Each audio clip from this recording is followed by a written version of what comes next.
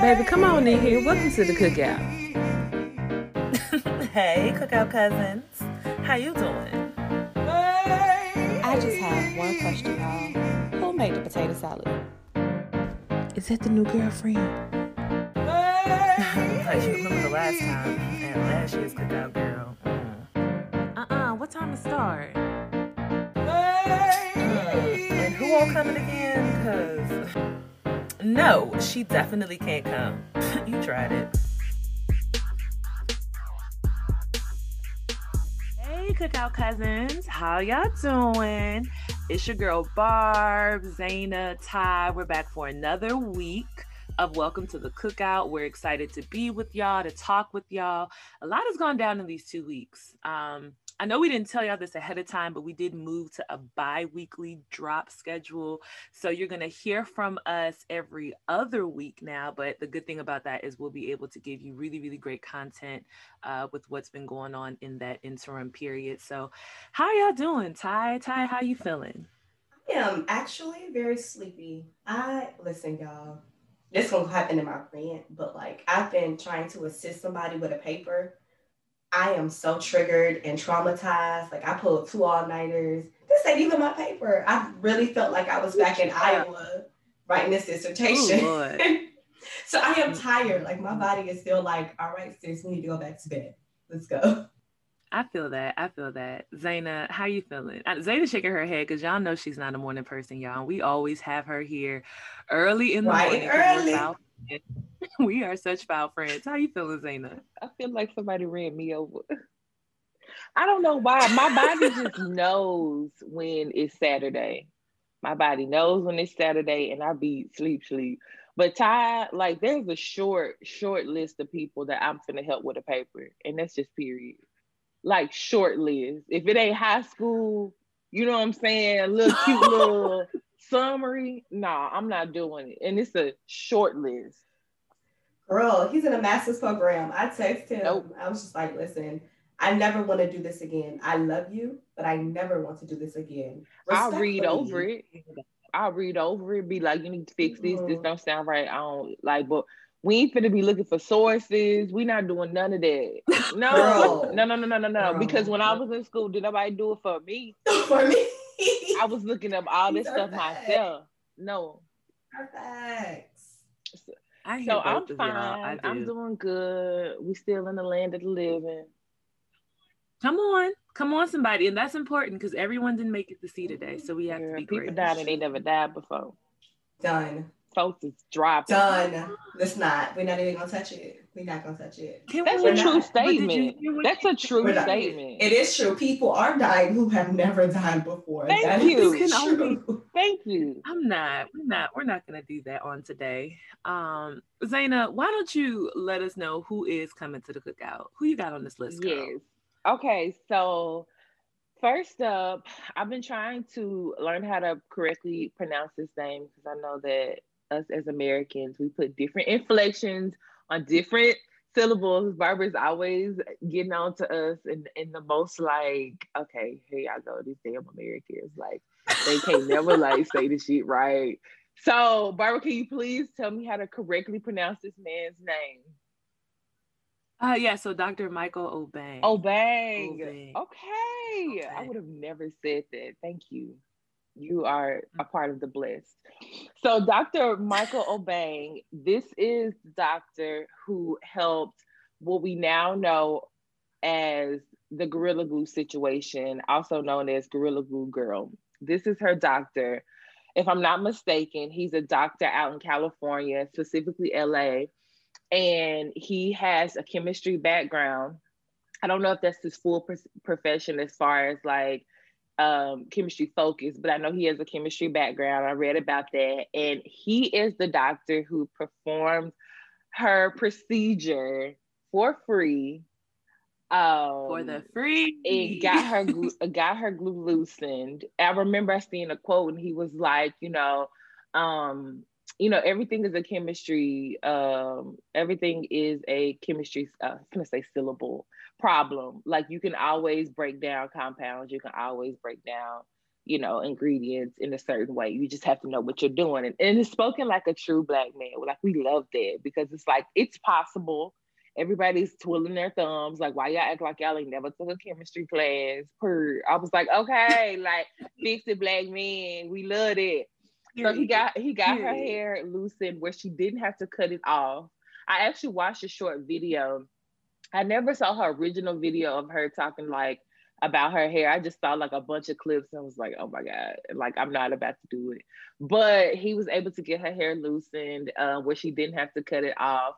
And she actually did an interview after the procedure and everything. And people were like, okay, so what are you gonna do to get hair now? Like, are you gonna leave it alone? She was like, I'm gonna put it in a ponytail. Like, sis, let it breathe. Like, no. Y'all not gonna come for sis. Put it in Okay. a ponytail. So that's her business. Y'all not gonna come for her. But I didn't know she was a 40-year-old woman.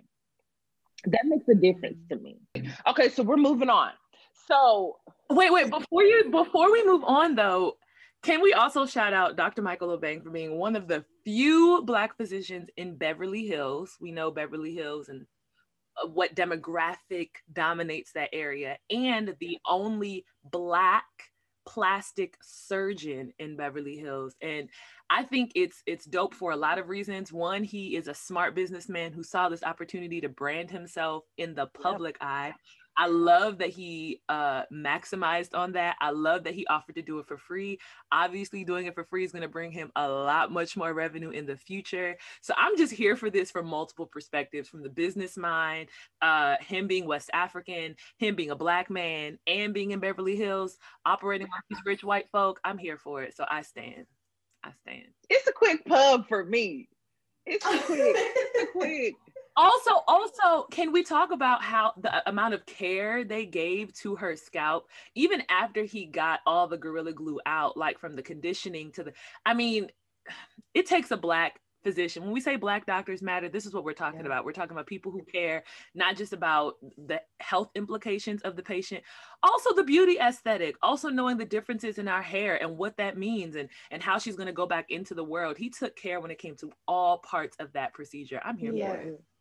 We love it. We love him. We stand him. Very quick. He's also fine. But we can come back. Big fine, baby. We ain't gotta come back. Period. He's big fine. Dr.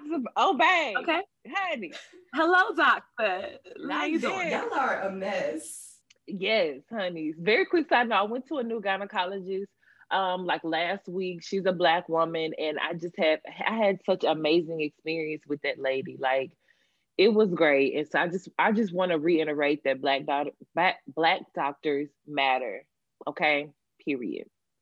Okay, next up for the invite list is Dave Chappelle. So I'm gonna be I still haven't seen his comedy show, but like, that's not because of him. It has nothing to do with him. We talked about that. He's cringy. Like, he can be very cringy at times. I'm a fan. I'm a fan of him as a person. Right. So I'm reading, I'm going to be reading excerpts from CBS News. They published an article.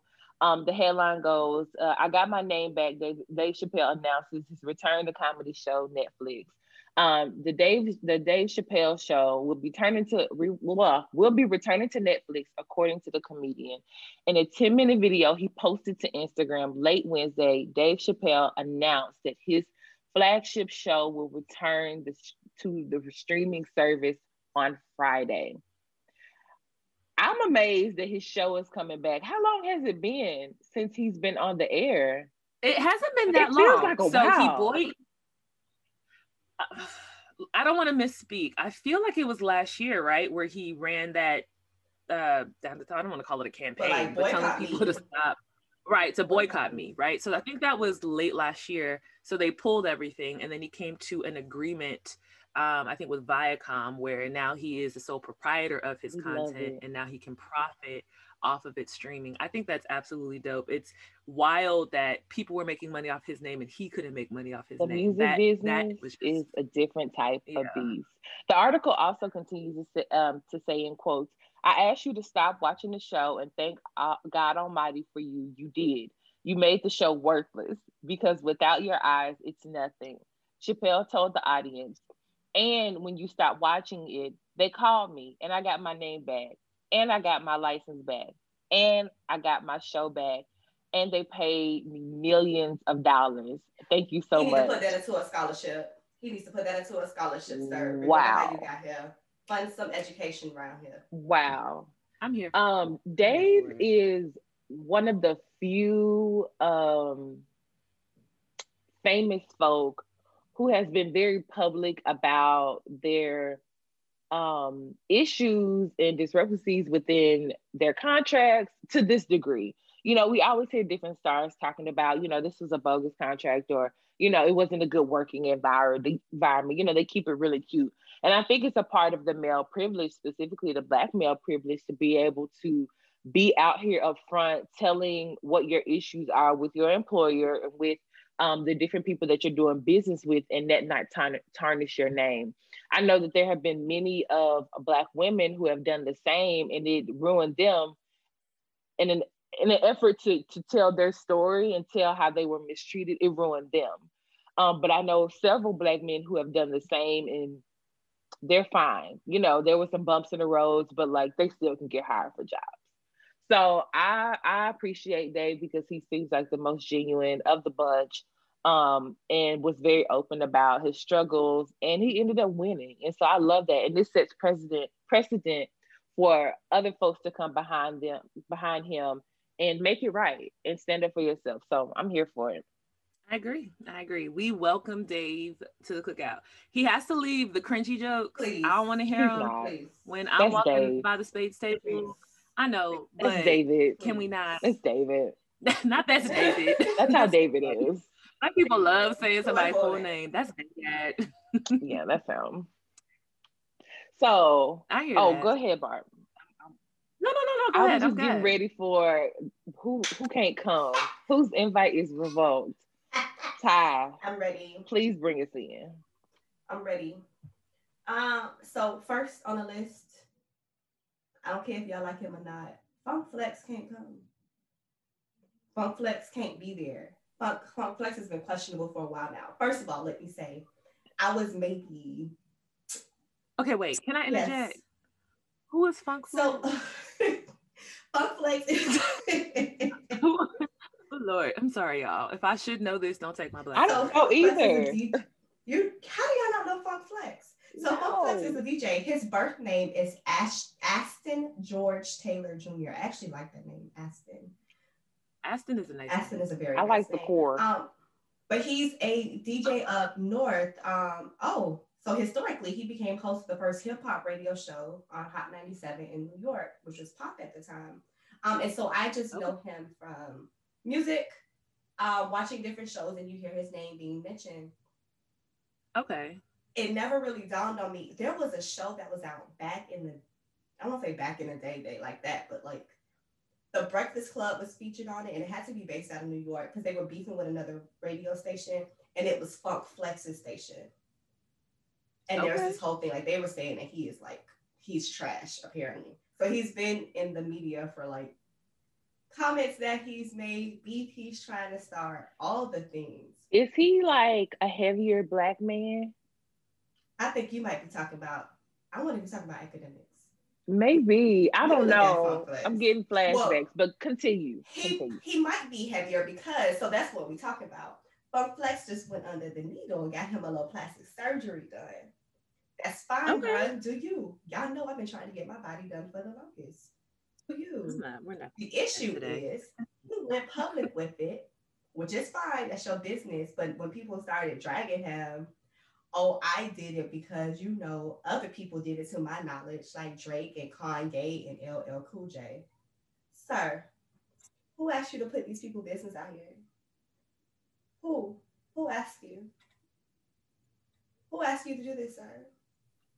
Okay, so let me get this straight. He had surgery, and went public with it. He's getting clowned for it, and now it's like throwing other people's personal business out. That's why he can't come to the cookout, sir. Okay, so he just can't hold water. So our issue is he might take what we talking about at the cookout and take it else.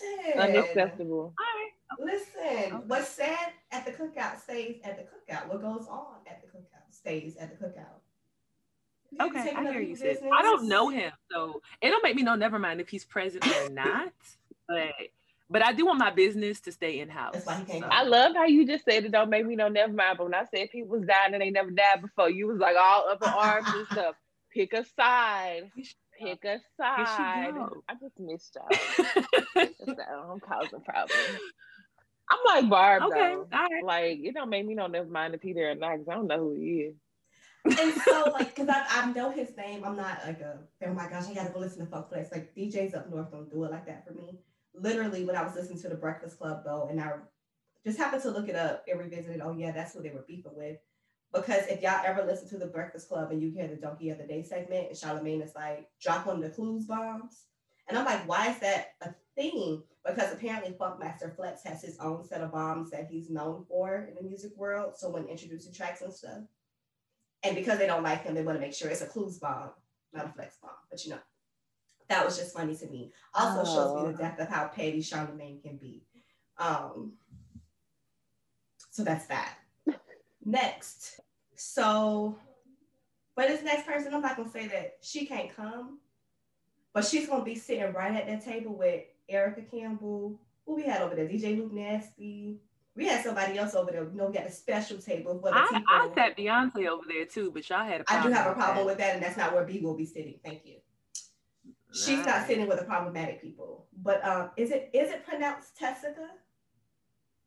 I think so. I think Tessica's how I heard it. So Tessica Brown is going to be right at that table. And for those who do not know who Tessica Brown is, Gorilla Glue Girl.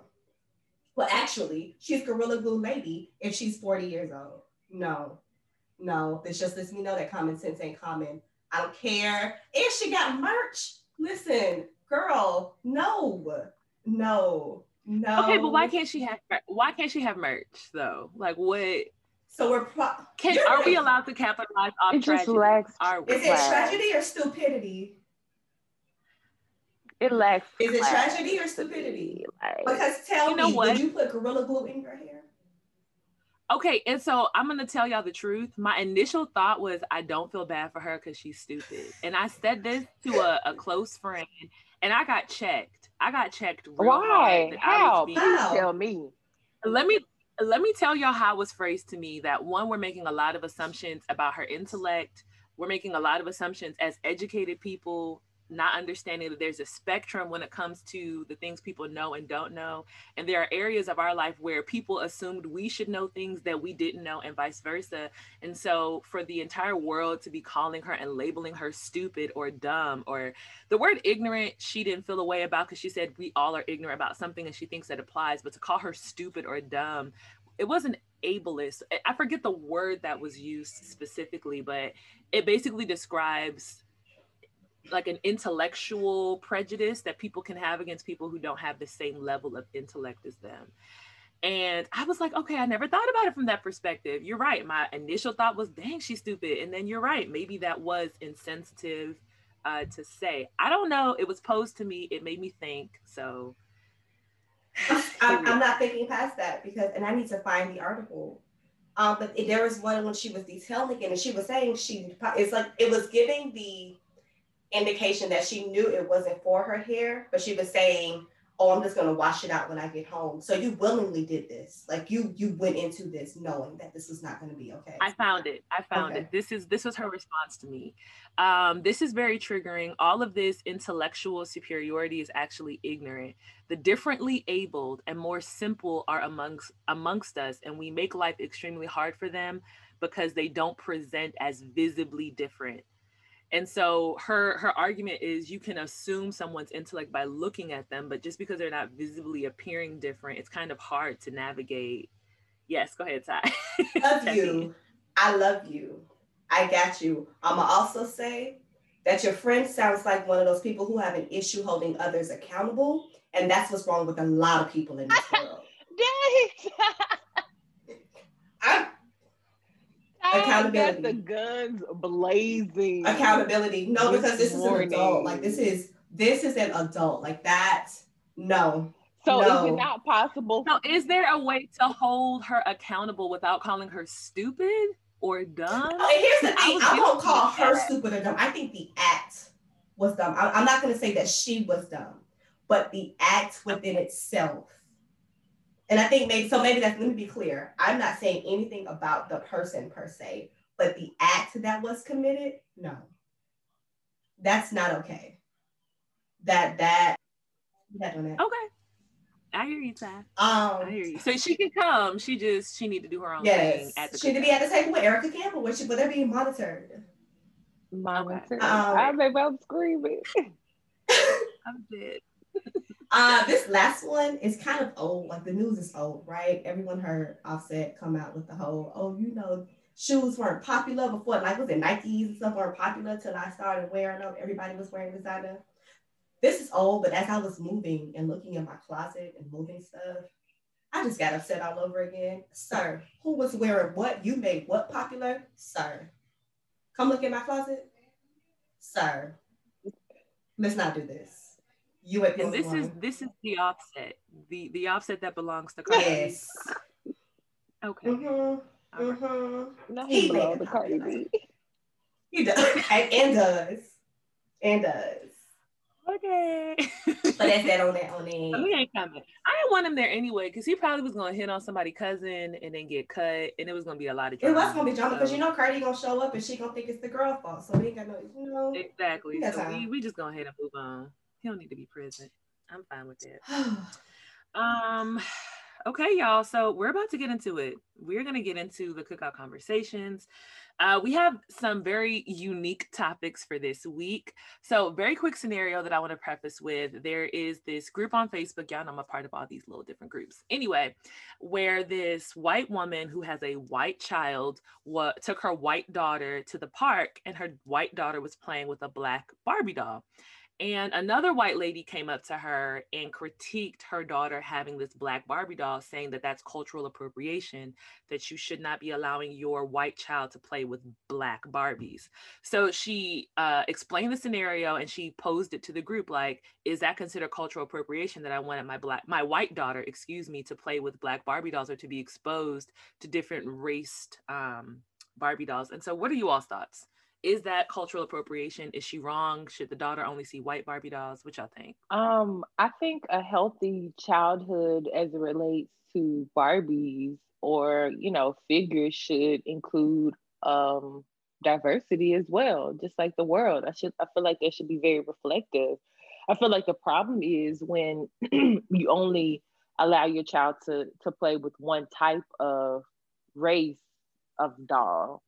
So I think that definitely is a problem. But I think it's a great idea that she is allowing her white daughter to play with black Barbies, because I think in a child's mind that helps to, it transitions over into adulthood, because black Barbies, black figures were a part of your childhood. I know for me, like I was deep into the Barbie game. Like I did not want to let it go. I played with Barbies until I was like 13, 14 with no shame, because I just did not want to let it go. It was a vital part of my childhood.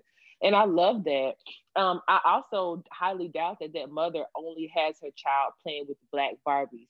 Also, that child has a choice in the matter, right? You can't make a child play with something that they don't want to play with. So obviously the child has a desire to have black figures as it relates to toys in her childhood. And that's something that she sees beauty in. That's something that she wants to carry around, something that she has ownership over. And I think that's amazing. And if that child has black dolls, then the child is more likely to have black friends or friends that look like the doll. And so what does that look like? I think in a child's mind, if like my doll, this black doll is one of my favorite toys, if I meet a black person that looks similar or I see a connection, there's a certain type of thing that happens in a child's mind where that transitions over. I think it's amazing. I think it's good. Also, I played with white dolls for a long time, and like, here I am. Wow. A fully functioning person. Imagine that. I hear that. I did not play with Barbie dolls. That is not my ministry. I grew up thinking they were evil, still do.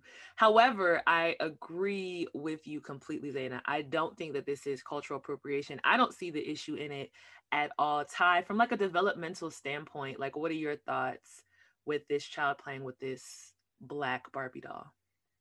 I think it helps with socialization, right? As what the world is not filled with white people. I mean, they may want it that way, but the world is not filled with white people. When this young lady is in her classes as she's matriculating, like it's not going to be just white students. And so I think it helps with the socialization piece. I also think it allows for an educational conversation to occur at home, right? So why does this Barbie look different than my other Barbie dolls?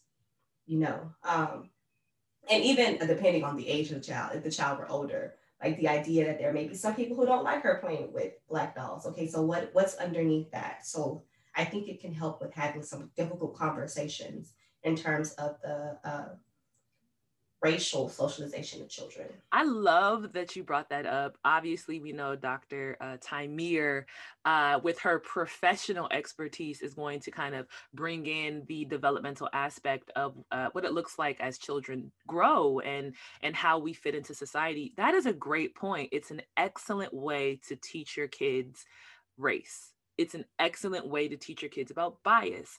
And I think that that should be the topic of conversation we're having, are what are some unique ways we can introduce difficult concepts to kids at an earlier age. I think it's wonderful that you brought that up. I don't have anything else to add to that. So I'm just going to navigate us to our next topic. Okay, we are here to protect Chloe Bailey at all costs. I will fight over Okay, Chloe. I really would. I would throw hands. Literally would throw hands, y'all. So we did bring up Chloe Bailey in our last episode. Zaina, discussed the challenges that she had participated in, like the silhouette challenge, the bust it challenge. And even more recent than that, she was like kind of in underwear and a t-shirt and was burning sage and just being fun and free.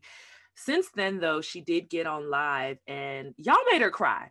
Okay, y'all made her cry, and I have some serious issues with y'all making her cry in the way that you did, and in her being sexualized in the way that she has been sexualized. And then when she leans into her sexuality, y'all critique her for that too.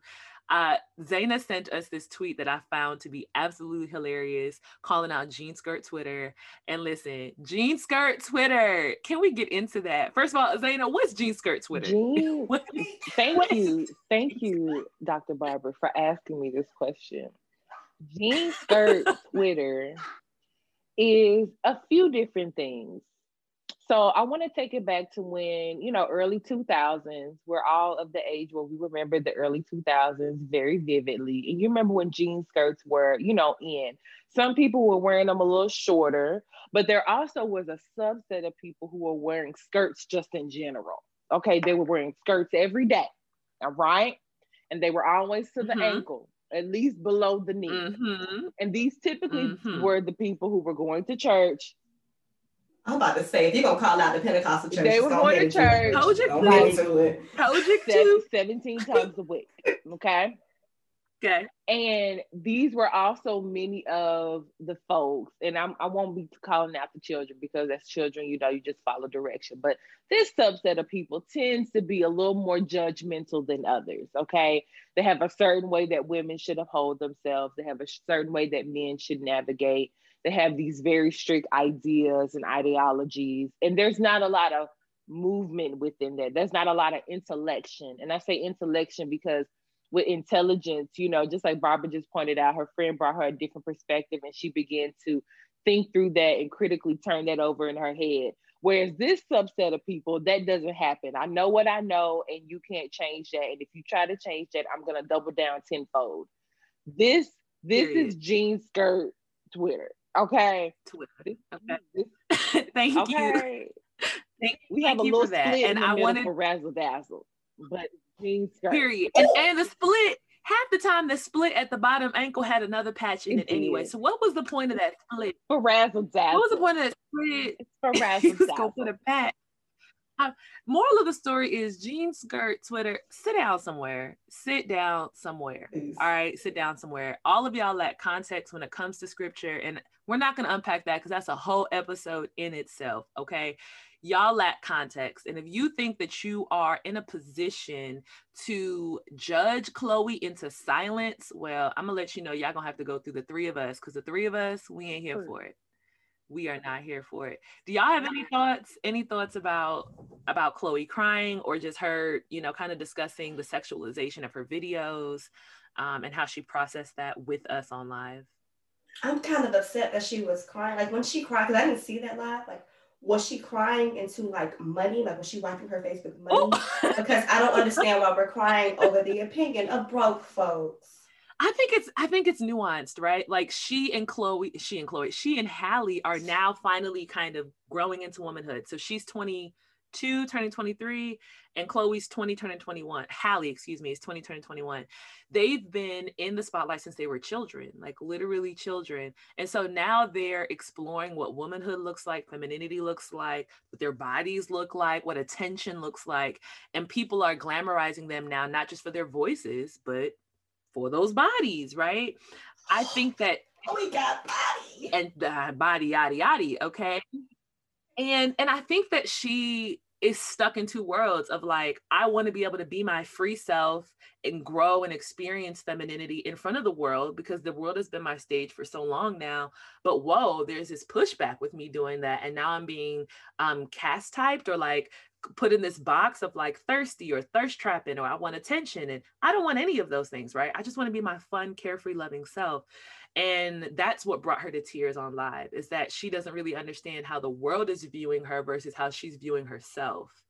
And it was heartbreaking. It was heartbreaking to watch. Very quickly, I think that social media just plays a really huge part in a young woman, specifically her development.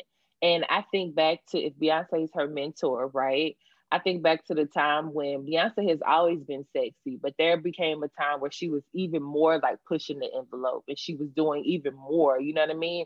And so, but social media wasn't a huge part of her upbringing as far as like her transitioning into the limelight. And so now that social media is a part of that, like that's a part of a young woman's experience, especially if you got body yada yada. Like, I wish I had my 20, 22, 20, 22, 22 or 21-year-old body. Like, I wish I had that. I didn't know what I had when I had it. And like, they need to just back off Chloe. Like, leave the girl alone. She is 22 years old. She's being young. She's being carefree. Yes, she was a child star, but now she's no longer. Like, she's 21 years old. She's able to drink and go anywhere she wants to at this point, except for the 25 and up club. So like, mind your business. Mind your business. What's the problem? Mind your business. Okay, Jean Skirt Twitter, go have a seat. And that's that on that on that on that, all right? While we're talking about judgment and judgmental folks, I'm going to transition us into Keke Wyatt. So Keke Wyatt is under fire, in the limelight for some comments that she made. I do want to play the clip just so we can give our audience some context. So I'm going to play it now, and then I'm going to get y'all's feedback afterwards, okay? People have been, segregated, persecuted, hunted down, killed, stolen from, humiliated. Can you let me finish? Because you won't let me finish. When you talk, I have been nothing but quiet and respectful. I don't understand. Okay, pro-black. All right, praise God. Go ahead, sweet sugars. Now, we love everybody, but then you got your certain black folk that just nigga, goddamn nigga. Let me talk, so I don't even understand where you are, because I feel like you're being sarcastic. And I'm just trying to. Being sarcastic. So can you let me talk? You have to understand, black people are not the only people that have been oppressed.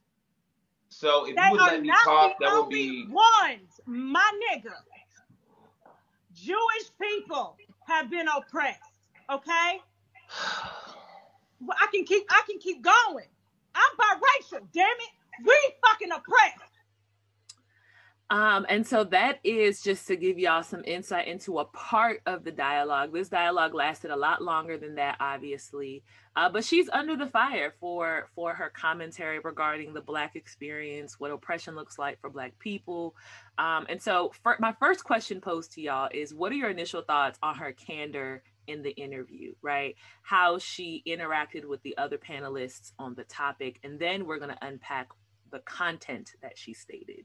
Okay, so what are your thoughts? First off, with without seeing the full video, obviously at this point, people are already fired up. So like, I don't know how it started. how the interview took place, as far as like how long, all those different things.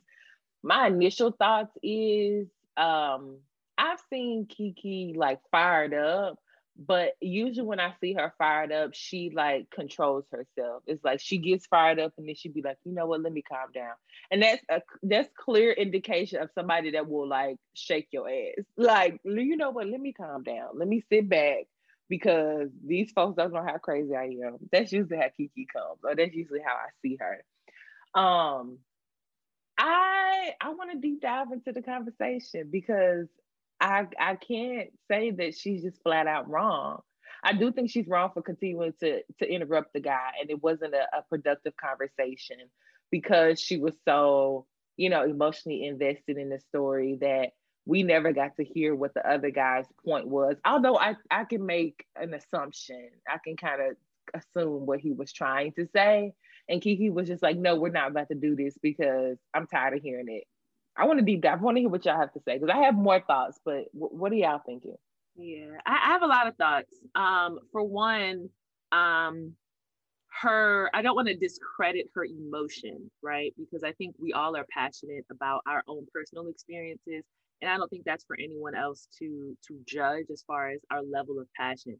I will say, similar to Zaina, it was not a productive dialogue. She was rude. And if the goal in these dialogues is education, it's exposure, it's understanding, it's being solution oriented, solution minded, then she failed miserably, right? Because in expressing her thoughts on her perspective, she missed the mark. She missed the mark to educate people in a way that they could be receptive to that knowledge. So I'm not a fan of how she treated the other panelists. And it wasn't just him. If you do have time to watch the full dialogue, it wasn't just him. She was this way throughout the entire dialogue. That's my first thought. My second thought is when it comes to the content of what she said. But before I talk about that, Ty, what are your thoughts just on her, like I said, her candor?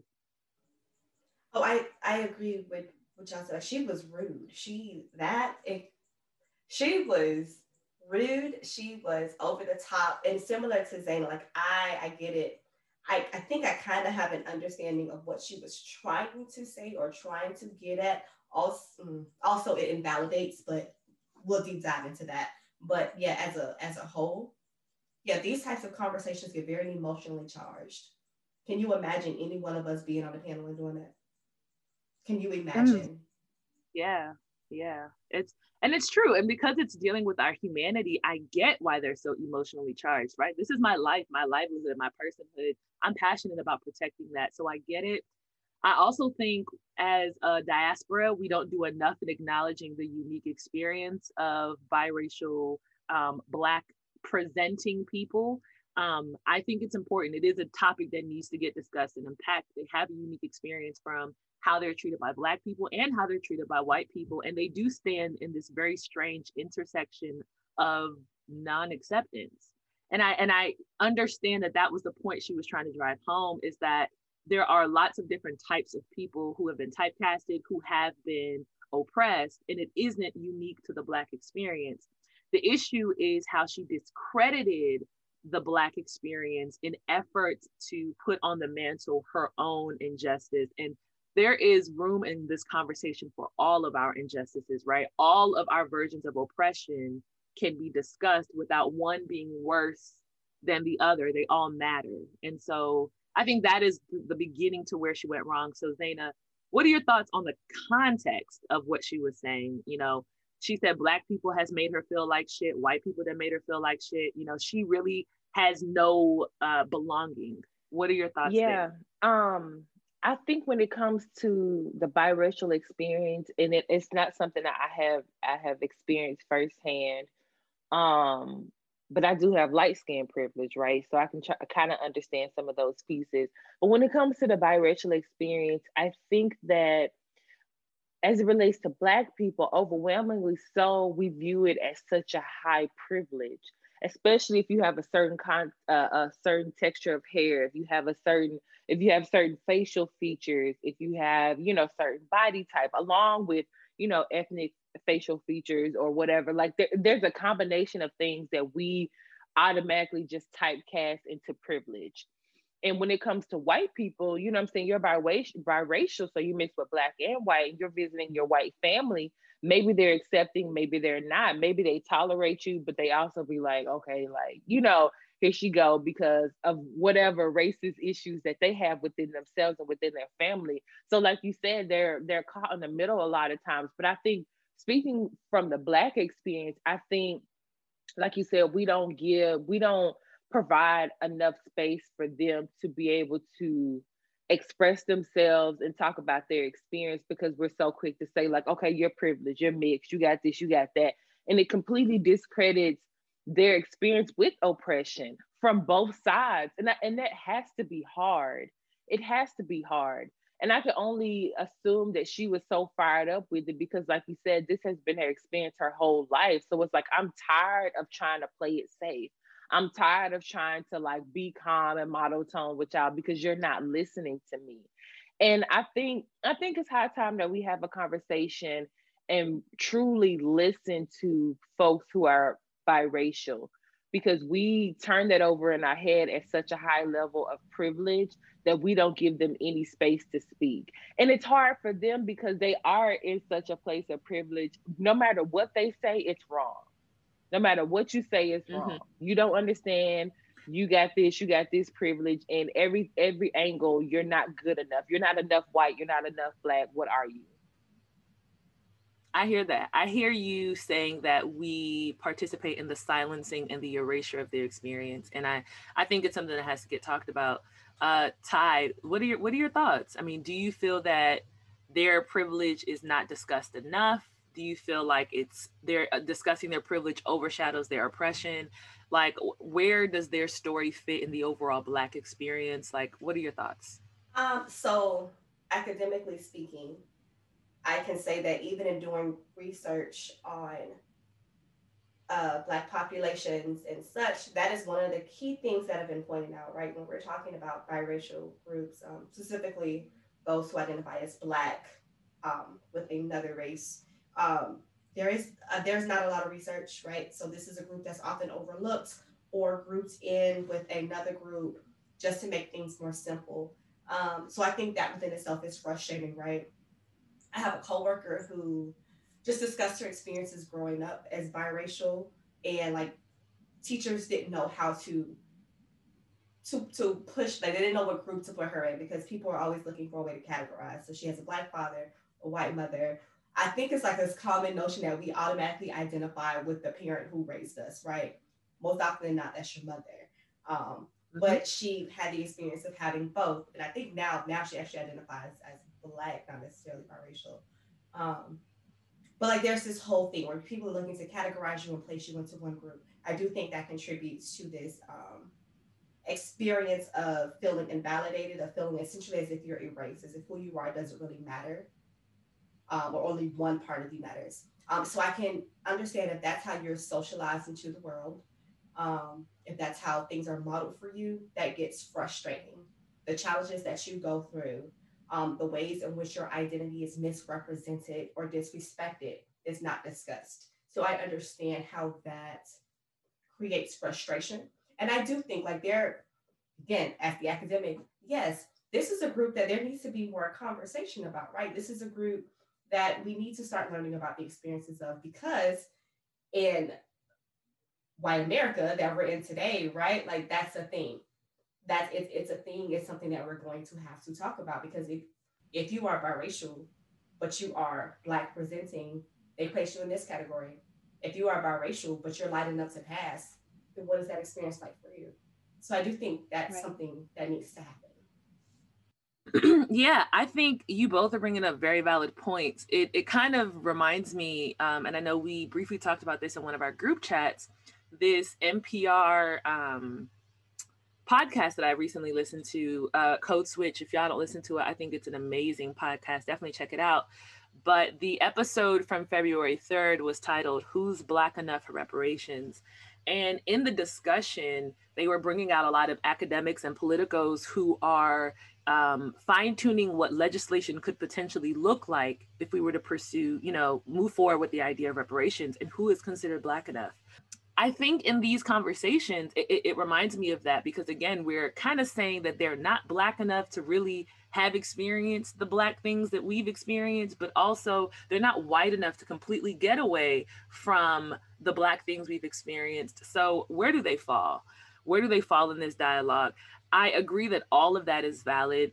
The issue is how she presented it. This wasn't, she shouldn't have presented it in a fashion of like, okay, but I'm oppressed, it ain't just you niggas. One.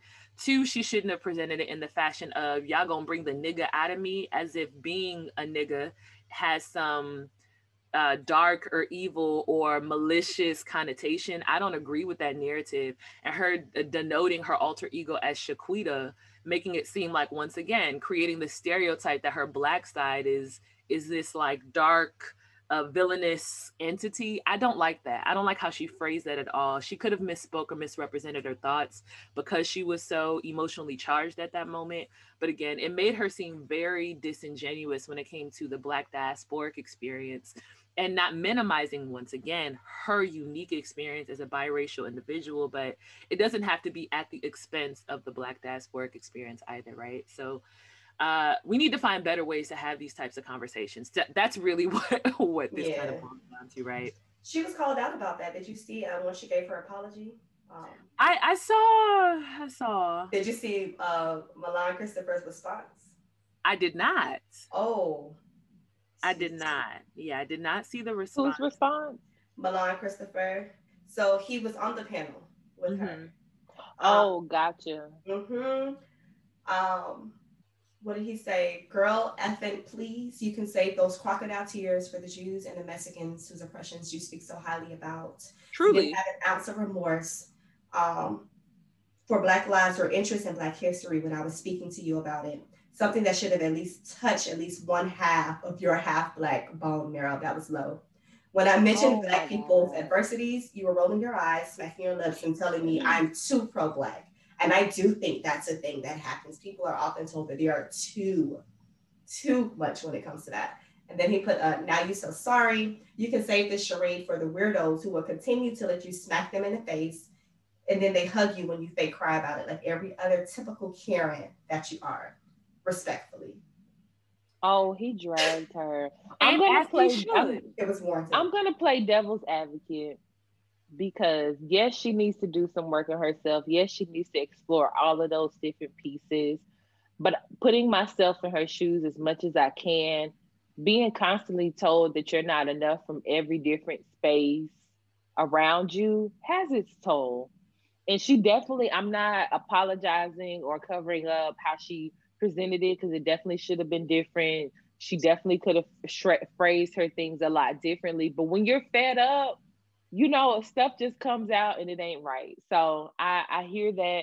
And I just think that her trying to prove the point of like, I've experienced oppression as well. And think about this. How many times has she sat on the opposite side of a table of somebody Black who's trying to convince her that here are the Black experiences and here's all this other stuff and all that. And I think she misdirected her anger and her frustration on that platform. I'm going to challenge that before we move on, because he never told her that her experience wasn't valid. In fact, he started by affirming her experience, right? He didn't say that like the biracial experience isn't a thing. He didn't do all that. He affirmed her experience initially, then went on to say, however, comma, right? These are also things that are occurring. He let her get all of what she wanted off her chest. He didn't interrupt her at all. And then when he went on to speak, that's when she started the name calling, the sugar, the honey, dragging his hairline.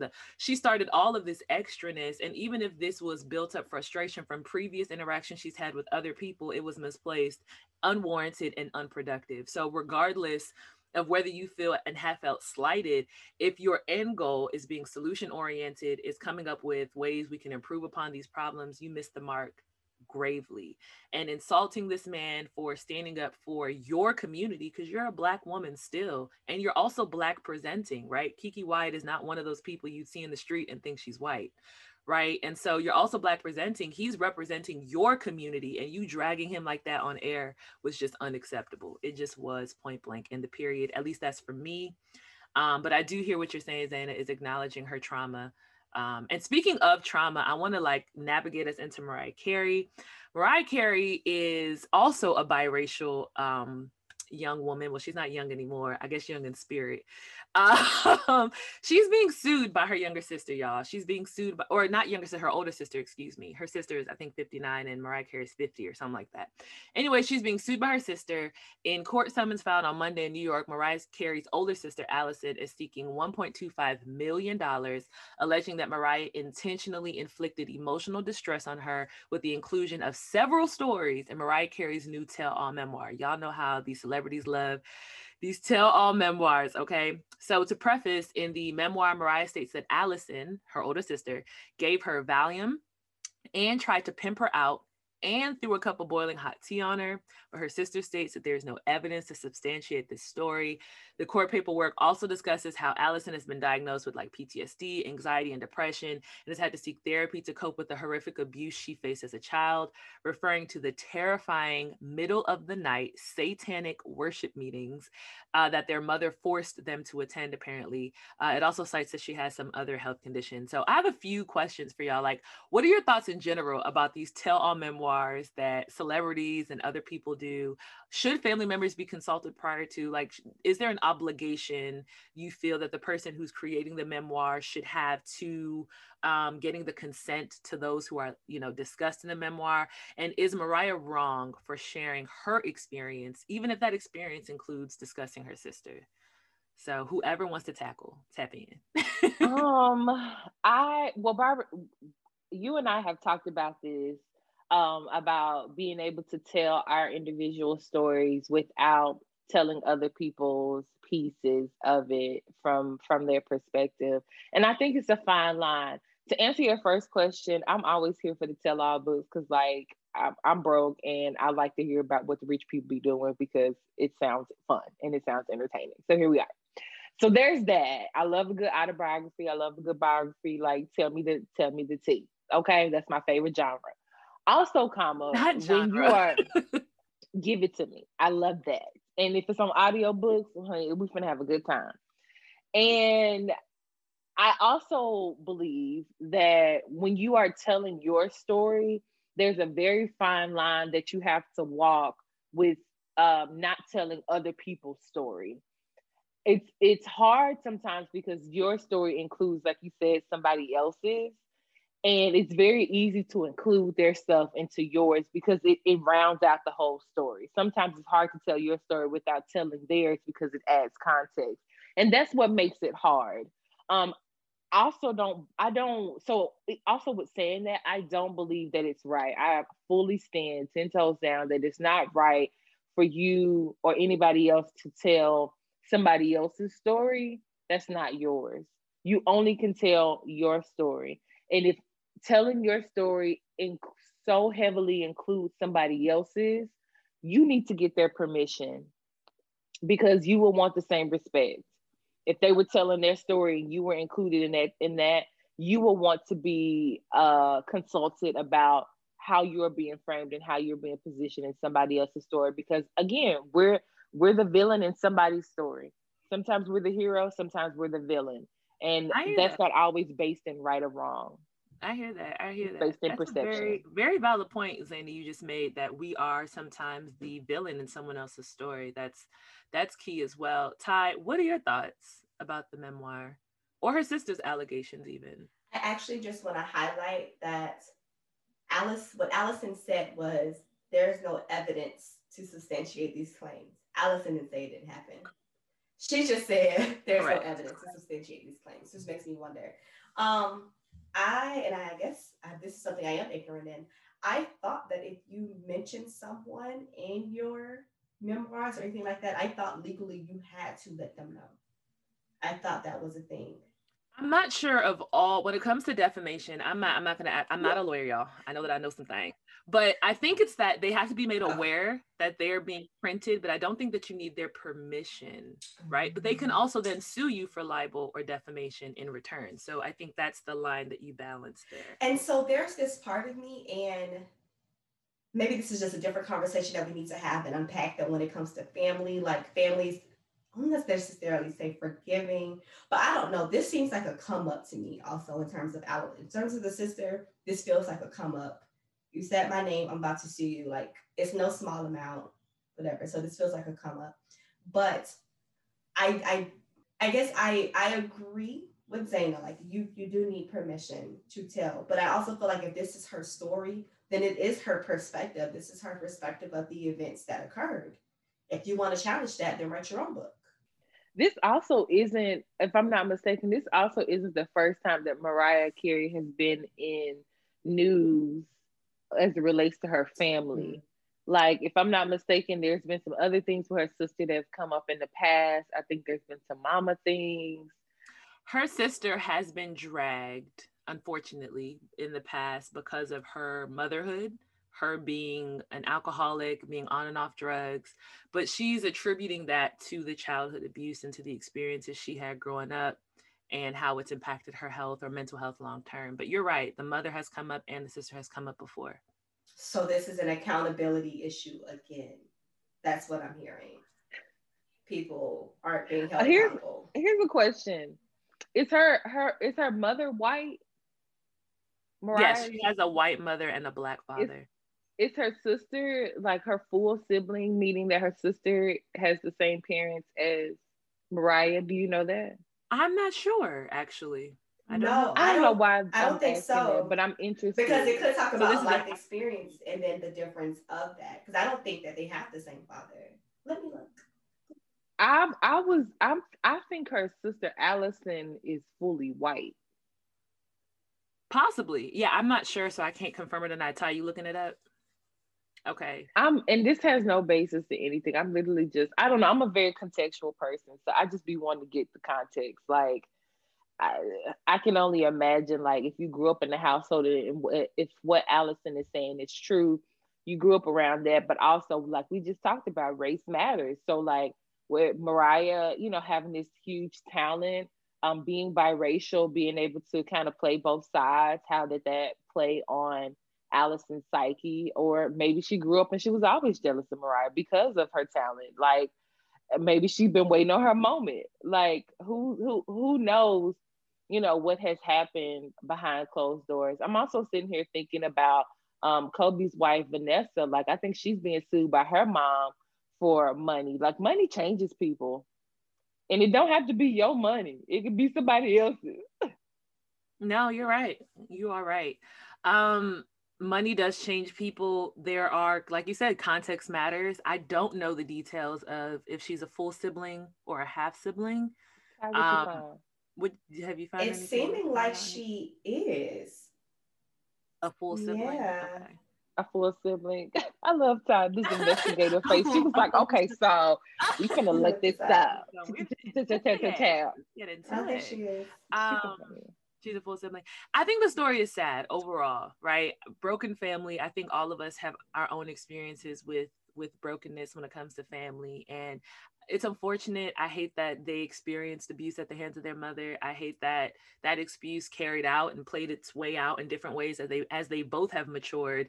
And so I really just hope that there can be peace brought to that relationship and peace brought to that family, whatever that looks like for all the parties involved.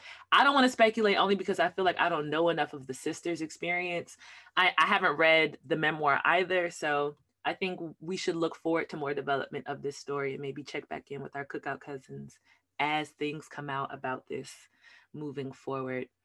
But talking about moving forward, we're seeing a difference in the way certain private and charter schools are moving their curriculums forward this month. We know it's February, it's Black History Month, and we are seeing a story out of Utah, actually, where a charter school in northern Utah is allowing parents to opt students out of its Black History Month curriculum.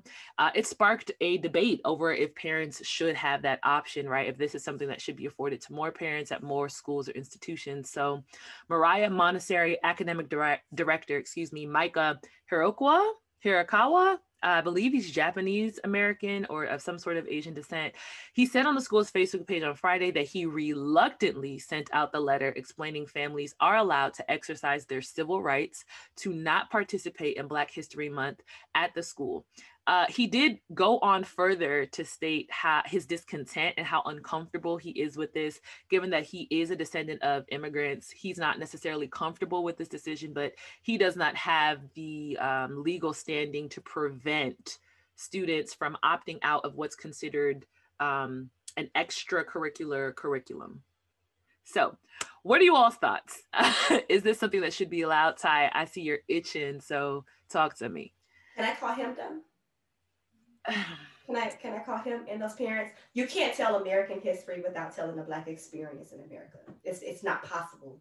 It is not possible. I mean, you could do this curriculum that the occupant, he's not even an occupant anymore, that the previous occupant wanted to do. Right. You can't. There is no way to actually educate people on America's history without including Black history and actually being truthful about Black history, because Black people didn't just migrate here and decide to start a new life. That ain't what happened. So right. I don't know. And I think it's there's a part of me that I get it. Like charter schools operate on money and funding and like that. But at the end of the day, again, you are doing your students a disservice. Like you still have to be held to some type of educational standard. And I don't think that's okay. I love how you bring up educational standards. And I think you are highlighting my biggest point here is that African-American or Black history should not be considered an extracurricular curriculum. And I think that is the root of the problem, right? It's the fact that American history as a curriculum, so this is standardized history, right? According to federal government governing policy, does not include or interweave into that American history, Black history, right? It should just be history. And I think that is his point of contention, because he is very reluctant in doing this, because he knows it's considered an elective, the same way students can opt out of sex ed, right? You are not forced to take sex ed. It is considered an elective. So parents can write into schools and say they want their kids to not take sex ed. And so it's the same concept of these things that we consider core are not considered core when it comes to the educational system. And I think that is where we need to focus on the change. Zaina, what are your thoughts? My first thought is I hate these people. My put together thought process, because here we are, we're educated people, so we're gonna use our words. My words are, yesterday I was talking to a really good friend, and we were just talking about, how the finish line is constantly being pushed back. And I'm so frustrated and I'm so tired of the finish line being pushed back by the powers that be. This is ridiculous. Black history is a part of American history, like Ty said. And being able to elect out of Black history, if I had the power, I would be a smart ass and be like, okay, no worries. You can elect out of Black history. While we're in this American history class, I'm going to tell you about American history, because Black people are included in that and Indigenous people are included in it. So this is not Black history, actually. This is American history. Okay, and we're going to have a test next week and get your shit together. Boom, period. Right, period. I do appreciate the principal you said. I do appreciate him coming forward and saying, like, this is a decision that was above me. It's above me now. Please know that these are not my personal thoughts. And by the way that it was worded, I feel that it's some genuineness a part of what he's saying, because he's like, I myself do not believe this. Please know that these are not my personal thoughts. I just work here. And that's pretty much, and basically, look, I just work here and I would really love to quit, but like, we got bills, okay? I'm so sick of it. I'm so sick of it. And I don't even have any more formulated thoughts other than Black history is American history. And the fact that people are being given a choice to elect out of it, like it's something that's extra, is pushing back the finish line. And it's a slap in the face. I'm so tired of it. And I truly believe that this wouldn't be on the docket if Black Lives Matter hadn't covered so much ground in 2020, if the occupant hadn't and incited riots and a siege and the overthrowing of the Capitol and all that wonderfulness, you know. I just feel like all of those things, amongst a bunch of other things, brought us to this point. And I'm sick of it. I'm truly sick of it. This is ridiculous. I hear you, friend. I hear you, friend. I hate this for us too. So we'll see how the story develops. It's getting a lot of national coverage now, and we'll see if there's going to be a decision change when it comes to the governing bodies in Utah and how they move forward with that. I wanted to very quickly touch on an update. CBS did an interview with Jerrica Duncan, the ex-girlfriend to Chad Wheeler. We talked briefly about this on our previous episode. I just wanted to play a very short clip. I just want to give a trigger warning for anyone who has experienced domestic violence, that this clip could be triggering. And so if you want to skip for the next minute and a half of the podcast, please feel free to, okay? So here we go. A dark place. And he stood up and he told me to bow down. And I asked him why, and he didn't respond. He just told me to bow down again. And I told him no, and he immediately grabbed my neck, and that's when things began. Do you recall what happened after that? When he grabbed my neck, he threw me on the bed, and I remember looking up at him and asking him, "Please stop, Chad, it's me." And I just immediately knew the look in his eyes, that was it. Taylor, who is 5'9", says that's when Wheeler, 6'7", weighing more than 300 pounds, tried to choke her. According to Taylor, she blacked out twice before the attack was over. I had touched my face, and I looked down, and there was blood on my hand. And I remember getting up and running to the bathroom. Chad was standing by the bed, by the doorway, and he was sipping his smoothie. And was like, "Wow, you're still alive. Please help me now. I'm gonna die." Taylor says she then locked herself in the bathroom, called 911, and texted her family and Wheeler's father for help. So, yeah, that was chilling. Very, very chilling. We talked briefly about this perspective, our perspectives rather, last week, and Chad Wheeler, but being able to hear and see the emotion in that interview, you know, what are your thoughts? I truly commend her for going on television and telling her story.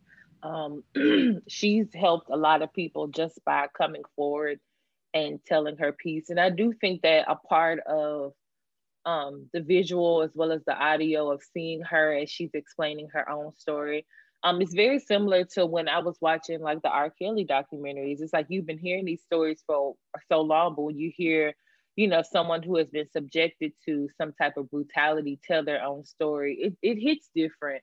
And I hate that she had to go through this, but I appreciate that she's getting backing from what it seems like media outlets. The NFL is going to NFL every time, so you never know what's going to happen with them. But I love that she was able to come forward and tell her story, because I think it's important. I just hope that Chad is not able to, for lack of better words, Heisman his way out of being held responsible. Maybe he does have mental health issues, and I don't want to look over that. Also, this story don't sound like it's all connecting to what he's saying. Like, you did that. What's the reason? We don't know. Yeah, definitely. Ty, what are your thoughts after hearing her speak? I want justice for Leah. Like, I truly want justice for Leah. I think Jerrica did a great job in this interview and providing a safe space for her to really talk and also share like why it was important for her. Yeah. To be out there, and because I watched the whole interview. To be there and to show up in court and to speak against it. And I think just by her saying, because they asked, did she think this part was just a part of his manic episode? Because she is aware that he has bipolar disorder. She said, "You know what is it?" She said, "No, because he was very different with her than how he was with the police." And so that level of cognizance is like, I think, telling about what was there. Yeah. So yeah, we are just going to give a lot of light, peace, and energy to her as she processes and continues to heal. And we just want to cover her as she continues to tell her story and bring light to a very dark situation that a lot of people, persons, women, children have experienced, men even have experienced at the hands of domestic violence. Very quickly, I want to talk about a bill that was introduced. I wanted to bring it up because it's currently going to be brought before Senate, and it's going to happen before we talk to our Cookout Cousins in the next 2 weeks. So there was a bill introduced in the Tennessee General Assembly, shout out to Zaina's home state, this week that would allow a man who gets a woman pregnant to request an injunction barring her from having an abortion. So the legislation SB 0494 in the Senate and HB 1079 in the House would require a court hearing to be held within 14 days of that petition being filed by the individual seeking an injunction. So basically at this hearing, if the man can prove that he is the biological father and that there is a reasonable probability that the woman will obtain an abortion, the court will actually issue an injunction that prohibits her from terminating the pregnancy. So proof of parenthood only requires that the petitioner acknowledge paternity, basically the man saying, I am the father. A DNA test is not required. If the woman violates that injunction by obtaining an abortion, the court may hold her in civil or criminal contempt. There is no exceptions for rape or incest that was introduced into this legislation. And this legislation is currently being sponsored by State Senator Mark Pody and State Representative Jerry Saxton, both Republicans. So what are you all's thoughts? This is just another way for people to try to control women's bodies. I'm sick of this shit. I'm sick of this. Also, my initial thought process or my initial question was, okay, if a man is like, you know, this is my child, assuming that it was consensual and we were in a relationship and I got pregnant or whatever, he takes me to court. He says, you know, this is my child. He proves it. The court rules in his favor. Okay, what happens next? Like after if I decided that I, you know, didn't feel like I was fit to be a mother at the time, I don't want to have the child for whatever reason. What happens after that? Like after the child is born, do we have another court hearing to like, does he get legal custody? Like, is there automatic child support? Like, what happens after that? Are we just done with the court system or what? Because I also wonder, can this decision hold precedent for future cases? So say if the father gets upset at me and he wants to say that I'm an unfit mother and we go to court, can he bring this up and say, she didn't even want the child, she wanted to kill the child? Can that be used against me in court in a case? Like, I'm just wondering how my mind is going a bunch of different ways. Well, if this were to come to pass, it would be considered new legislation that got passed. And so, yes, it would, in a sense, set precedents. Now, I don't think this is going to get passed, one, because the Democrats control both the House and the Senate. However, just the fact that it is being introduced is interesting. Zaina, you brought up a point that I want to touch on very briefly because we're going to move forward, is that there is a double standard that this could create. I also think it brings to light the dialogue about men who do not want children that women decide to carry to full term, and whether they should be held financially responsible for that child or not. And I think that it's a very valid conversation to have on both sides of the field, right? Is if a man does not want to have a child and the woman decides she wants to carry that said child to term, should the man be held financially responsible for the child? I don't think that the man should be. That's my personal opinion. If you have a dialogue and it's established that the man does not want that child. Now, if you have a dialogue and it's established that the woman does not want that child, but the man does want that child, should the woman consider carrying the baby to term and the man taking full custody and there be no child support from the woman's side as well? I agree with that too. I do think there's a difference just because women carry babies, right? Because we are the ones that have to go through the changes that come with it, the risk that comes with it, the life altering and life and damaging, sometimes life terminating experiences that come from birth. And so the the conversation looks different from the female perspective than does the male, but I think that the argument is the same. If either adult that consented to sex does not want to move forward with a pregnancy, I don't think the other parent should be financially responsible. I don't. So, Ty, what are your thoughts about the legislation or the perspective I just brought up? Oh, y'all know this is foolish. This is foolish to me. This is, first of all, men, why are you, men trying to control women's bodies? It has nothing to do with you. It has nothing to do with you. What goes here, it has nothing to do with you. Right. And I think you raise a valid point. Like, this is a double standard. This can't be allowed to pass. I'm sorry, it can't. Yeah, for sure. And I don't think it will. I do want to make you all aware, definitely in Tennessee, you all need to know what your state representatives are bringing to the floor. You all need to be aware of what your senators are bringing to the floor, the things that they're sponsoring, so that you all vote more responsibly the next go round for who represents your interests. And finally, we're going to end with our one gotta go. So in honor of the real Cinderella, okay, the Rodgers and Hammerstein version with Brandy and Whitney making its way to Disney Plus, we're going to do a two gotta go Disney edition, okay? So here are the ones to consider: The Incredibles, A Bug's Life, Mary Poppins, A Goofy Movie, Finding Nemo, Hercules, and Toy Story, okay? Of those, y'all have to pick two that are gone forever. Forever. Okay, what are y'all thinking? I'm always ready when I'm ready. I'm ready. Okay, well, Ty, Zaina went first last time, so Ty, give me your first one. My first one, A Bug's Life. What? I can do without it. A Bug's Life? Yeah, I can do without it. Of the very, few few Disney movies I was allowed to watch growing up, A Bug's Life was one of them, and it was literally like A Bug's Life. Well, it didn't have to do with witchcraft or sorcery or witches or like anything like that. It was like under the realm of STEM, right? Animals. So it was one of the few ones I could watch, and A Bug's Life was so dope. I learned so many life lessons from that ant movie. I'm not gonna lie. Not ant movie. Because you couldn't watch the other one. Bug movie. It's because you couldn't watch the other one. But okay, so you say Bug's Life, fine. Zaina, what's your first? What? Both of y'all cancel. Get the out. Get the No. Because I'm here for Mary. Period. What? A spoonful of sugar makes the medicine go round. Come on, Ty. We were. It didn't resonate with me. It didn't resonate with me. I'm sorry. It's my final answer. It didn't hit me. We're gonna have to put Zaina at the table with DJ Luke, Nasty.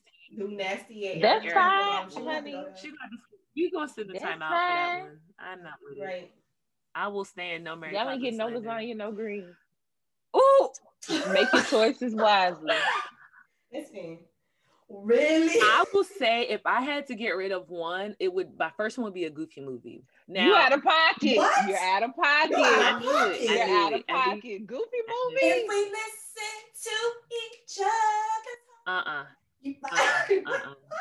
They didn't need no help saying that. I'm sorry. It was a good movie. It was cute. I see what they tried to do. It's something that I don't think I'd ever watch again. I don't. And I have talks about a single dad trying to make it do what it does for his son. Y'all hating. Okay, and A Bug's Life was talking about an oppressed community that had to come together to overpower their oppressor. What are you saying? It's too heavy for childhood. Okay, it's too heavy. But the single dad narrative isn't. All right. It resonates with me. Oh, you know he was black. Okay. You know he was black. Y'all just want to put race on everybody. All right. Because race has to do with everything. I have a friend that will like die behind a Goofy movie. Like I know people who stand in the way they stand living single. They stand A Goofy Movie, and I'm just like, yeah. Okay, so Ty, what's your second one? Toy Story. Okay, so really, y'all, I'm gonna be a single co-host moving forward. For the next episode, you're just gonna be hearing my voice alone, and I'm gonna Allison your ass. Because my friends have actually lost their living minds today. Listen, Toy Story. I mean, it was straight. Like Woody, right. We're talking about toy. You didn't cry when they almost died in Toy Story 4? I did almost cry, but also The Incredibles, Finding Nemo, Hercules. Okay, ain't Hercules going ain't going nowhere. nowhere. Hercules ain't going Thank you. nowhere. Thank you. Hercules ain't going nowhere. But Toy Story? Yeah, it can't. All right, whatever, sis. Zaina, what you got? Toy Story. Yes. Both of y'all birds can go fly away.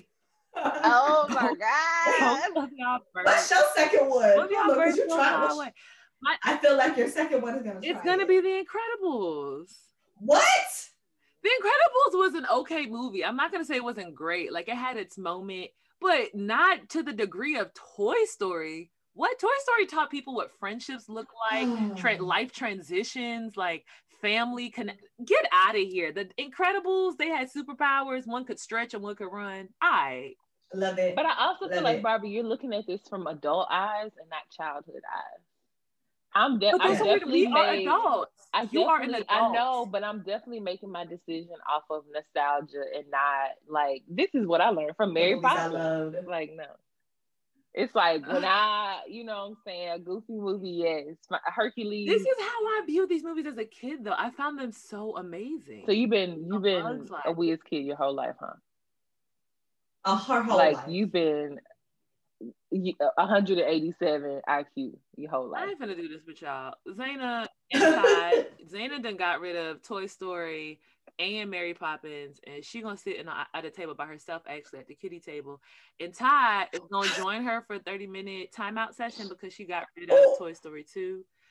I can't get with it. So for y'all, The Incredibles is gone, and a goofy movie is gone. Hercules, I stand Hercules. That is the music. I mean, come on, classic. It is a classic. Finding Nemo, classic. It is. So okay, y'all. That was it. That's it for me. Zaina, what's going on in these Twitter streets? Okay, so we already talked about Gorilla Glue Girl. That's mainly what all the people is talking about.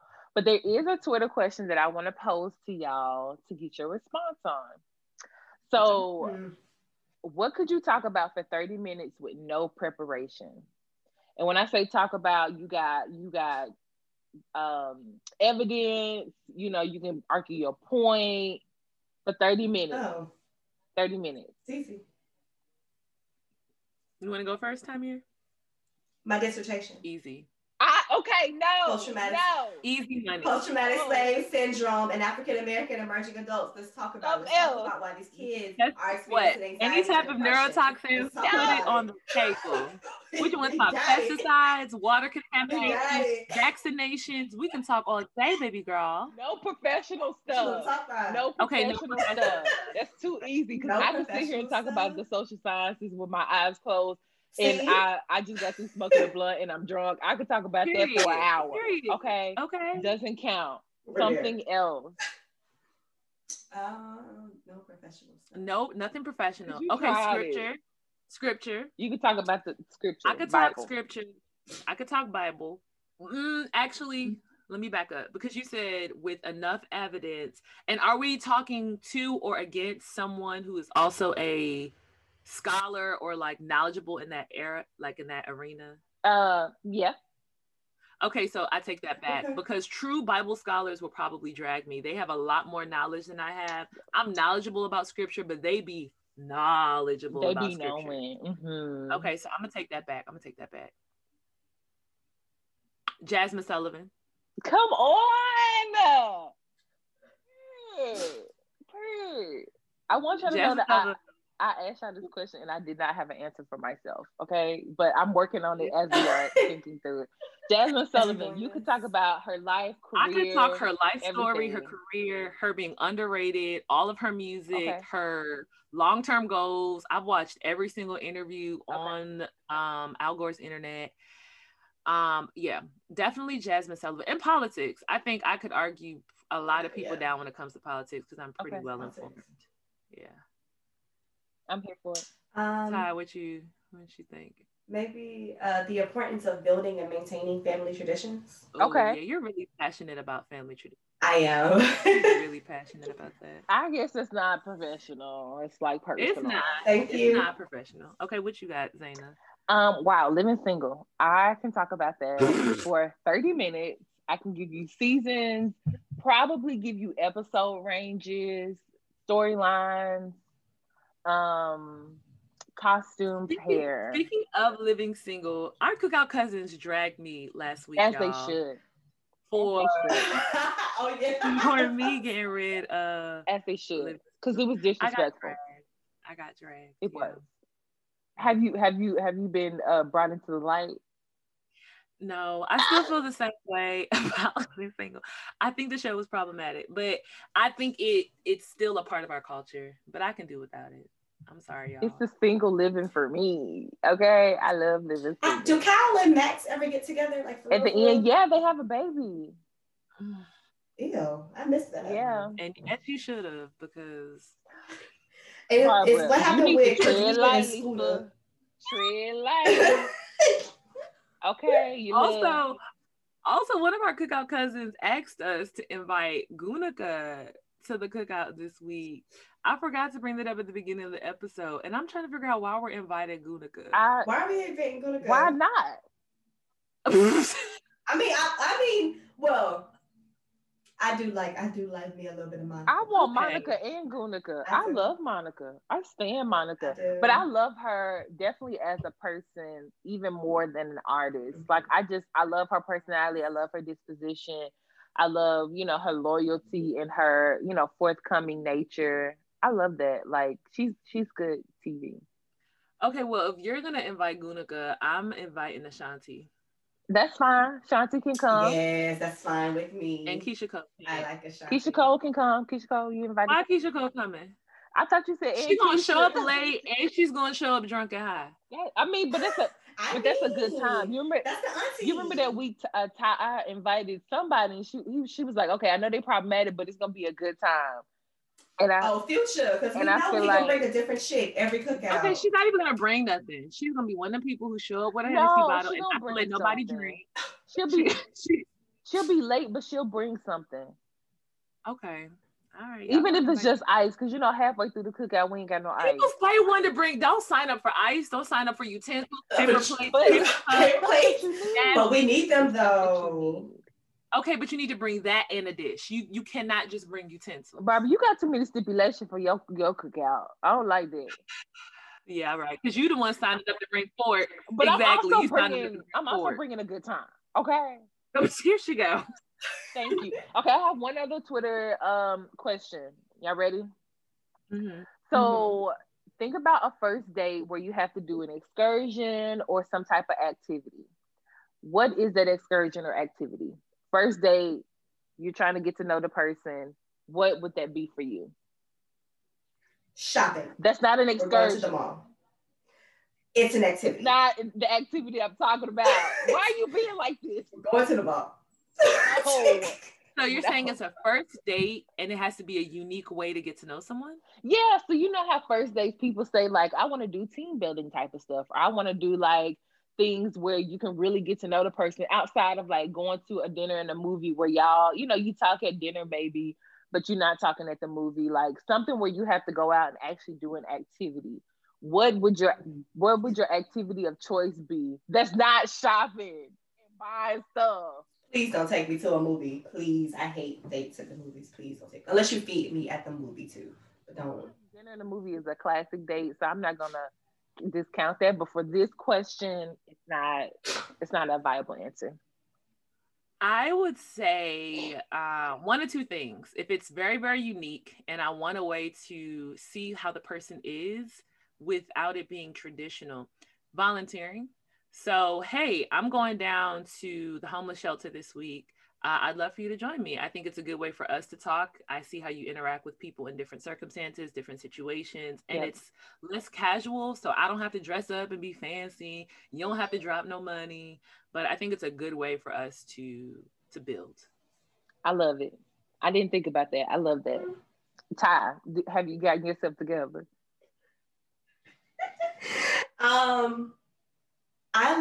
I like doing stuff. So I like skating. I like going for walks. Like going for walks and hikes. And I like dancing. Okay, so hiking. I think for like a first date thing, Yeah, maybe like a hike, because then you can talk and walk. And you get frustrated. We don't have to be pushing ourselves. You get frustrated halfway up, and you're like, okay, fuck this, ain't you, thanks. But I can see how you are when you're frustrated. Yeah. Mm-hmm.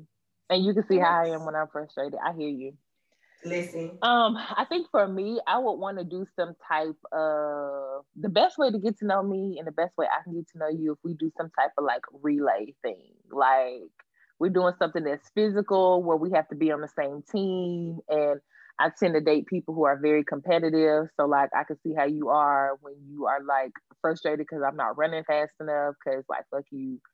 And yeah, like I think that'll be good. I also think some type of activity where he has to teach me, and like, you know what I'm saying, I'm not always the most teachable person. You have to be patient with me and you have to pat me on my back and stuff. So like that will help me understand like how he teaches and how he, you know, levels with me, a person that he says that he likes. So like I think those would be my two choices. Okay. Boom, boom. So that's what the Twitter has to offer for today, other than our wonderful Gorilla Glue friend. May she go on in heavenly bliss. She's not dead, but I want her to live in the most heavenly way on earth, because wow, what a life. Okay, Ty, we ready to go off. It's on you. I've been waiting for this segment just so I can get stuff off my chest. Do y'all actually like this segment? Because I like to be able to get stuff off my chest, because then I just leave it here. Like, because once I say it here, I'm done, and I just go do what I gotta do. This is my all right. So let's start with Dr. Barb. What's your beef this week? I have a few, and it's all over the place. I'm gonna make it as brief as I can, y'all. My first beef are with the Dems, okay, the Democratic Party. Y'all know I have no party allegiances, and I have no problem holding anybody accountable. I have some beef with the way that they navigated this Marjorie Taylor Greene situation. I think it's setting precedent for how things are going to go when we are not in control of the House and the Senate, and I think we need to tread very lightly with interfering in party affairs. I would have much rather preferred them work within the Republican Party to get them to remove her from her committee seats, rather than us voting to remove her from committee seats, because I could see in the future this coming back to bite us in the tush. Just remember that Barb said that. Next, the stock market. Okay, y'all, listen, I dibble and dabble in day trading to make me some coin, you know what I'm saying? We're working towards financial independence. And I had a really great week of making money. When I say a great week, y'all. I was up around $800 or so, just buying options, flipping stocks, and it was going great until Tesla decided to be the spawn from Satan, okay? And I just want to let y'all know that Tesla has literally taken all of, and then some, the amount I have flipped in the market this week. So I really just want to stick my middle finger up to Tesla. Y'all can suck a big dick, choke on it twice. And that's really that on that. I'm going to move on. Rape apologists. Okay. I have beef with y'all. We all should have beef with y'all. But really, I'm going to talk about it from the Black Greek letter organization standpoint. Recently, a lot of heat has come out about my alma mater, the Norfolk State University, the baddest HBCU on the land. Okay. Behold, the green and gold. Sis, don't even talk about Bethune-Cookman. You was half a second. We finna move on. Because I knew she was finna try. I knew it was coming. I was waiting. Ain't nobody worry about nothing in Florida. Like that whole state. We could just chop that whole state and like ship it off to sea. Just look at Tom. She's pissed. I'm mad that you said chop it off and just let it drill. That's dark. I'm gonna let you finish. But just know that the Great Bethune-Cookman University is the best HBCU. Period. Thank you. Okay, that was cute. So anyway, there were several young ladies that have come forward about sexual assault they've experienced at the hands of several different members of different organizations. Their stories went somewhat viral, at least viral to the larger Virginia community. And because the person who's done it has been accused of doing this at this point to about 15 or 20 different women who've come forward since we were all in undergrad. Anyway, under these posts, more women were coming forward about their experiences with other men in other organizations, and a particular alpha, yeah, I'm calling the alphas out, y'all can drag me, I don't care, decided to go underneath her post where she discussed being violated by 3 men at an alpha member's house, stating that she was thirsty. We all knew what type of time she was on, an undergrad. You knew what it was.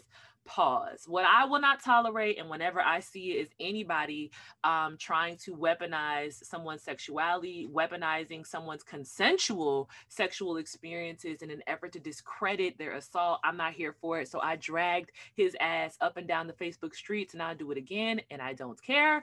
I do not condone that, period. I don't care if a woman has consensually slept with 1 million men. Those were all consensual, and what she does with her vagina is none of my business, nor is it yours, unless you're one of the men she said yes to. But the moment she said no, or the moment she was not able to consent, all of us should have a problem with that, including you. Also, you're a man before you're an alpha. You're a Black man before you're an alpha. And if your first mind tells you to defend alpha before protecting Black women, fuck you.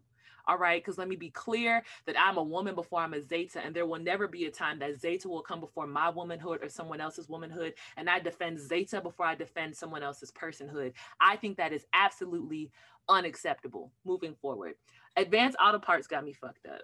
So I recently changed services. I know I'm all over the place, y'all. From Sprint to Verizon, all right? Advanced Auto Parts is a UPS, what they call access point. So it's a place you can drop off your UPS packages early in the morning when UPS ain't open. Verizon gave me this free little iPhone 12, okay? And I had to turn in my previous iPhone 8 Plus. We're not gonna talk about the fact that I had that phone for all these years, y'all. Don't worry about it. Moral of the story is they were taking the phone back, giving me the credit, so I got this new phone.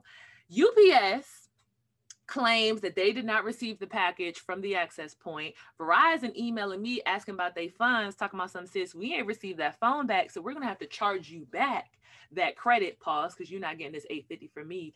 I had to roll up on Advanced Auto Parts like, listen here, Thomas, okay, I handed you my package. You remember me from Monday? Yes. Okay, I need you to find that package, because if you don't find it, we're going to have an issue.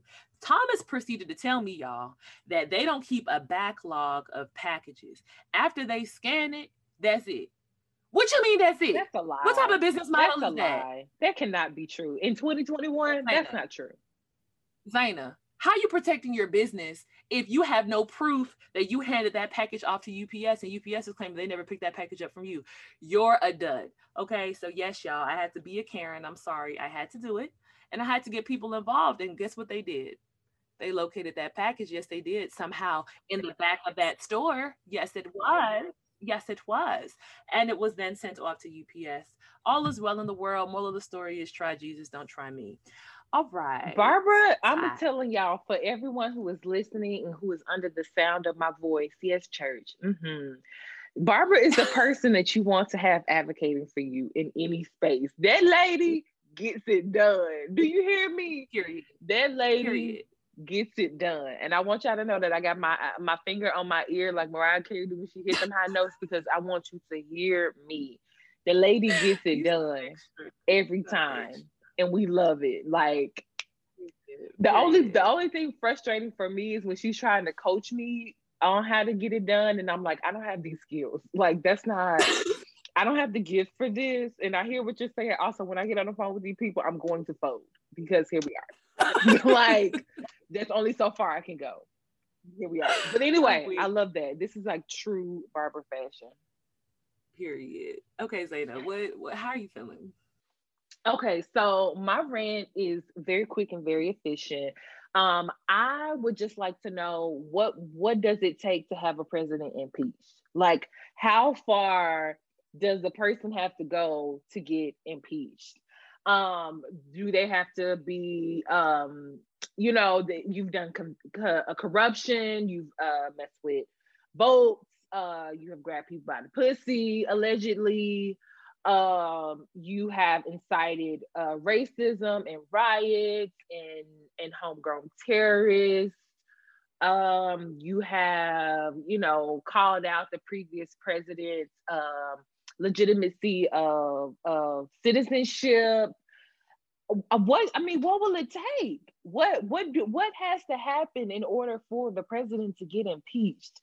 I didn't pay much attention in school because shout out to Humboldt High School. I love y'all, but we were so far behind the curriculum, it didn't fucking matter. Okay. None of it mattered. But the little bit that I did learn, I was told that there were processes that were put in place and the president can only go so far. Well, since 2016, I have been stood corrected on many levels. I'm just so frustrated and I'm so tired of hearing about this person. I'm so tired of being subjected to the BS. And I'm tired of people who have been elected into their government positions advocating for him and protecting him. It's also pissing me off that people are falling like flies. Now they're condemning him. But when you had the opportunity to condemn him in a space that really mattered, you were quiet and you didn't say shit. Now that the book has passed and he's left you high and dry, now you want to condemn him. Now you want to say this, now you want to say that. I'm also throwing Van Jones under the bus because what was the reason, sir? Like, pick a side. Are you left Twix or right Twix? Like, I can't understand what you got going on. I'm pissed. And this country hasn't been here for me the way it has been here for white privileged males or white people in general. But a part of me still has hope, and a part of me still is patriotic to a point. And a part of me still believes that, like, okay, y'all have processes and procedures put in place. When do you follow them? Like, when does that even matter to you? And it goes back to what I said earlier of like the finish line is constantly being pushed back.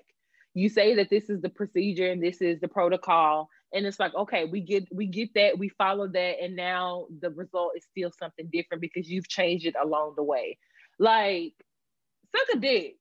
Okay. And I hope it's little and I hope that it's sick because I'm sick of it. This is bullshit. What will it take for the president to be impeached? He's not even in the office anymore. It should be easy. It should be a regular case. Okay. Where's Judge Mathis, Judge Judy? Where's Johnny Cochran? Good night, Zaina. Okay, where's Kamala Harris? Where are the people? Where is what was the other guy? The first black what's his name? What's the name? He's a lawyer. Black History. Not okay, call him too. There's another guy. Frederick. Yes, that's a great person. Not who I'm talking about. He was a part of the Separate but Equal lawyer. He was a head person. Oh my God. Lawyer. Y'all know who this man is. Think back. Civil rights movement. Like how far back? Civil rights movement, 60s. Y'all gonna do me like that? I don't. My mind is blank right now. It's also still. I don't know who you're talking. Go ahead, Tom. I'm trying to figure out who you're talking about. The lawyer. He's a lawyer. Civil rights movement. He was on the case of Board versus Board of Education. Clarence Thomas? No. You're naming so many people, and she's saying no to all of them. Lawyer in Brown versus Board. Yes. Thurgood Marshall. Oh. Okay. Girl. Marshall. Girl. Okay. You know what? I'm not coming back. You won't coming back anyway after you got rid of Toy Story. Go ahead. Okay, Barbara. Don't worry about it because when you choose violence, I'm gonna choose. You do that. Period. Ty, what you ran about? Because Barbara's already on thin ice. I'm still not over this living thing. Mine has just been about a week. Listen. I keep saying that there's a part of me that wants to go back to school and go ahead and cop a PsyD real quick. But helping someone write this paper, I never want to go back. Also, this paper is about law enforcement and how they can better relations within the community of people of color. Y'all, this paper's so triggering. Y'all, we know things about law enforcement in the past, but to go back and to document it and to y'all, I'm so triggered with this paper. Like so triggered. This has been my lesson. You can't help everybody on everything because some topics just ain't for you, sis. They're not for you. You're too passionate about certain things. This one, I'm about to have to tap out. This one ain't for me. But that's that on that. Cousins, it's been great talking to you all. We're about to close out with a good motivational quote. Yes. Some words of affirmation this week are going to come from Dr. Thema. Y'all know I also love Dr. Thema. Her podcast is amazing. If you don't listen to it, please go check it out. Also her on social media, Dr.Thema on all of the social media handles. Anyway, first thought, shift into self-compassion. You're not unproductive. You're living through a pandemic, so breathe. This is real. I've been dealing with a season of struggling with productivity and reminding myself that there is a lot going on in the world, y'all. And it's okay if you need a moment to just sit still, breathe, and do nothing. I also want to read 2 more things that she posted because they resonated with me. May you have the courage, confidence, faith, and support to close the doors you need to close. I also think this is a season of transition for a lot of people. And so just sending you tons of light and love as you get the strength and the courage to make those necessary cuts or edits or changes to your life. And then finally, some will try to cast you in a role that will drain you. Refuse to play the part. I think this is also echoing that same sentiment that you are the captain of your own ship. So make sure you are navigating and guiding yourself in a way that speaks to your values and not that speak to others. And with that, that's another week, y'all. We will see y'all in a few weeks. Peace and light. See you soon, cousins. Okay, out. We out.